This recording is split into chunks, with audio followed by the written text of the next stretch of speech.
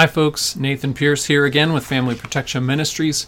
It is August 11th, and I want to talk to you about a couple of things to get you ready for next week. What's next week? The legislature is coming back.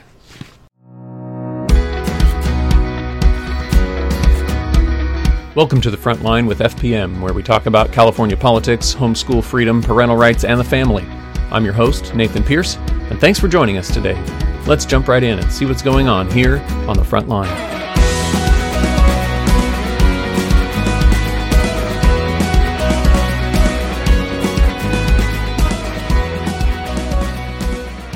So let's talk about it. We've got the legislature coming back next week. We've got a number of bills that we have been working on that impact parental rights. And as we know, as we've talked about before, parental rights and religious freedom are the two pillars upon which the freedom to homeschool rests in terms of how our country and our legal system looks at the right to homeschool. The freedom of religion and parental rights are the two basic pillars on which our country's recognition of homeschooling freedom rests. So they're very important freedoms that we need to pay attention to as homeschool parents. And when we look at the bills that are going through our legislature, this year we've had quite a number of bills that attack and undermine parental rights. And those bills are going to be continuing to work their way through the process starting continuing on next week. And so please be ready for action alerts that we send out so that you can take action by making those phone calls that are so critical to impacting the decisions of our legislature. So with that being said, I want to talk a little bit about some principles that we look at with homeschool freedom that aren't maybe as common for us to just generally think about. Normally we think about particular bills that are coming through the California State Legislature, but there are other principles that help us to maintain our freedoms. About 15 years ago, a legislative aide told me that we should ban all private education in the state of California to ensure that the parents that care about their children's education are investing where they need to be investing, where the state needs to be investing, in the state education system. And he said it's the involvement of parents that care most about their kids' education that the schools need most in order to succeed.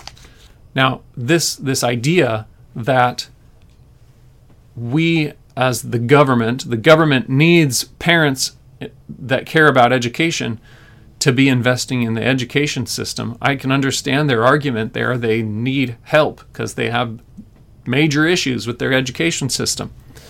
But the solution isn't to ban something that God has ordained, parents raising their children in the way that He calls them to. We shouldn't ban that in order to force parents to invest in something that they don't believe in, which is the government school system. And that is exactly what the belief is of some legislative aides and some legislators themselves. And so we have to acknowledge that this sentiment is out there, this belief system of, we should just ban all private education, including private homeschooling, because that's the best way to make sure that parents who care about their kids' education are going to be investing in the public school system because that's where their kids are. If we force their kids to be in the public school system, then we will have motivated parents to engage in helping our public school systems to be better. That's the idea. And it's not a good one, because if the system is failing, we should not be jumping into it. We should be jumping out of it. But that's not the only reason that parents should be allowed to homeschool. We should be allowed to homeschool because it's a basic right that parents should be able to have, regardless of how well or how not well the public school system is doing. So, homeschool freedom is partly secured by law, law-abiding citizens following the laws and giving their kids a good education, while at the same time not creating havoc for the California Department of Education. We know that Romans 12:18 tells us that as much as it depends on you, we should be at peace with all men, right? So as we look at the concept of obeying the laws, it talks about in Romans 13, and we want to be at peace with all men, as it says in Romans 12, and we understand that we should be peacemakers because that's what Jesus called us to. We know that sometimes what the government does is frustrating, aggravating, causes more work for us to do. Sometimes it tells us to disobey God, and at that point we must recognize, okay, we have to obey God rather than men. However, when we can obey God and the government, it's our duty to obey both. And in order to preserve our homeschool freedom, remembering that principle of obeying both when they are not at odds with each other, obeying God and our governing authorities, as long as they don't conflict with each other, that's a principle that we need to abide by in order to preserve the freedom we have. Now, let me explain that.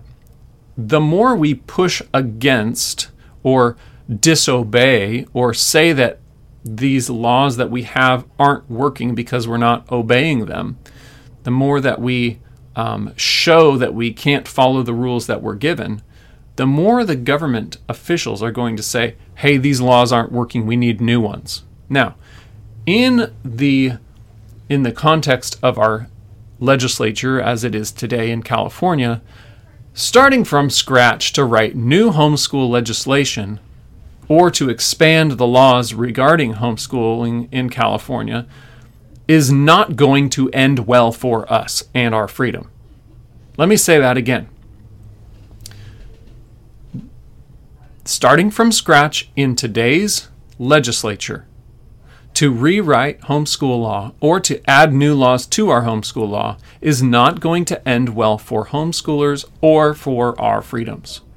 So, we have to begin by acknowledging one thing, that is, we have a really good law in California for private homeschooling, and it gives us a lot of freedom, and we should appreciate that and embrace the fact that we have it better than a lot of other states do. We should be appreciating that. But at the same time, we need to also recognize that our state is prone to taking action, legislative action, on issues where it seems to them that the laws that we have are not adequate. So if homeschoolers don't follow the law well and are known for not following the law well, then they are likely to pursue further restriction, more legislation that further restricts our freedoms to homeschool. Why do we care about that? Because we care about the freedoms that we have. If we are appreciating that we don't have to get approval of our curriculum for our children from the government, then we shouldn't be doing things in our homeschooling practices that are going to fly in the face of government officials and say we're not doing a good job educating our children. We should be the ones known for educating our children well. And we have typically been known for those that do exceptionally well educating children. And studies have shown that homeschoolers do an excellent job educating their children and that homeschool students do very well academically. But beyond that, we need to be continually aware of our higher calling by, as we talked about last week, this higher judge, this higher authority. God has called us to do well in raising our children and giving them the best education that we can. That is where the standard is. God sets a higher standard than the government does. And we need to look to that standard for our ultimate authority in making us be motivated to give our kids a good education. This will also translate into the government seeing us as those that educate our children well, and they don't need to worry about putting more restrictions on us, such as teacher credentialing or curriculum standards or other standards, health and safety standards, other things that the government likes to place on businesses or other entities. We don't want them putting those restrictions on us as homeschool parents. And one of the best ways to do that is make sure that we are functioning well. Well, how do we do that? Another legislative aide said to a friend of mine not too long ago, 4 or 5 years ago perhaps, the number one thing you need to do to avoid having further restriction on homeschool freedoms is to police your bad actors. Now, what did he mean by that? He meant to be aware of those in your area, those people that you know that are also homeschooling, in your circles. Be aware of what kinds of things people are doing and help them to do better, and make sure that if you're aware of something that's not going well with another homeschool family, that you encourage them and support them and help them to do better. And this is, if we think about it, really, this is kind of a biblical principle, this idea of holding one another to a higher standard, doing what's best for our kids. And we can do this and at the same time be promoting homeschool freedom, and at the same time as we're doing all that, we're honoring God by our obedience to Him and doing well in our own homes and doing everything that we do to the glory of God and doing it the best way that we can. So as we think about these things, we have to realize that as we pursue doing well at raising our children, as we push ourselves to do better at educating our kids, and as we pursue our freedoms by pushing ourselves to engage in protecting our freedoms, those freedoms that we care about. We talked about that a little bit last week too. As we pursue those freedoms by engaging with our elected officials and letting them know that we care about these freedoms, we will be able to show them how well we are doing. And the more that we do this and the more we engage with them, the more secure those freedoms will be, and the longer those freedoms will last for generations to come. So we need to remember that. Remember that so far as it depends on you, live peaceably with all. As it says in Romans 12, we need to be pursuing a peaceful relationship with others, including those that would seek to restrict our freedoms. And this is the same as it says in Matthew, where Jesus is talking about how to treat those that persecute us. We shouldn't be condemning them. We should be praying for them. So that's the next thing I want to talk about, is praying for our leaders. We need to be encouraging our leaders and also praying for them that God would give them wisdom, that God would give them wisdom to make the right decisions, that they would be able to understand the principles of freedom well, that they would understand well the concerns that we have as parents, to have the right to make decisions for our own families. And then we need to pray for them as well to have courage, because many times our legislators, they understand the right thing to do, but they lack the courage to do it, and they are so pressured by other people and other forces. Remember that Ephesians tells us that this war is not against flesh and blood, but against the ruler of this darkness. And we need to recognize that it's spiritual warfare that's going on, and there's so much pressure on legislators to go the opposite direction of what is right. They are constantly pressured to make decisions that would go against the biblical model of the family. There are so many forces around legislators and in this world to push them in the direction of saying yes to policies that go against the family and undermine everything that the family stands for and that God stands for. Everything that is truth is under attack in this world and in our legislature. So we need to be constantly encouraging our legislators to do the right thing, and we need to be constantly praying for them that they will have the courage to do the right thing.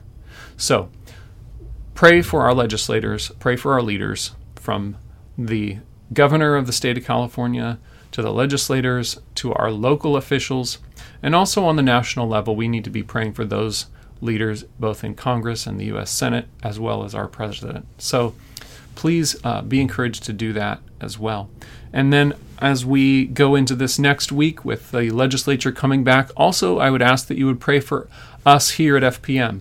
Pray for myself and my family and the rest of the staff here at Family Protection Ministries, that we would be able to stay on top of the legislature, stay on what's going on in these committee hearings and the floor sessions, that we would be able to be aware of all the amendments that we need to be aware of. There's so much that goes on, and it moves so fast.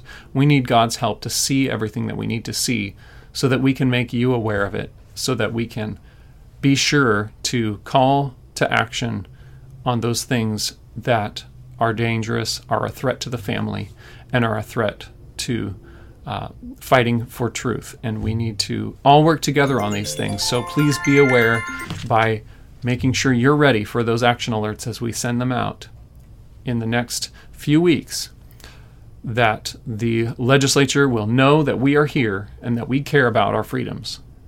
And as you think about what are those freedoms that we have, think about the freedom that we have as parents to have a family, because that is under attack.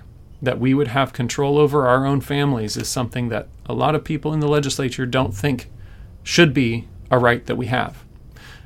And then when we look at the other legislation that we've seen many times over the years, we need to recognize that our right to choose an education that is best for our child is under attack as well. So be praying for us that we would stay on top of that legislation, and that we'd be able to get the word out quickly and when needed, and that the legislature would listen and would vote the right way.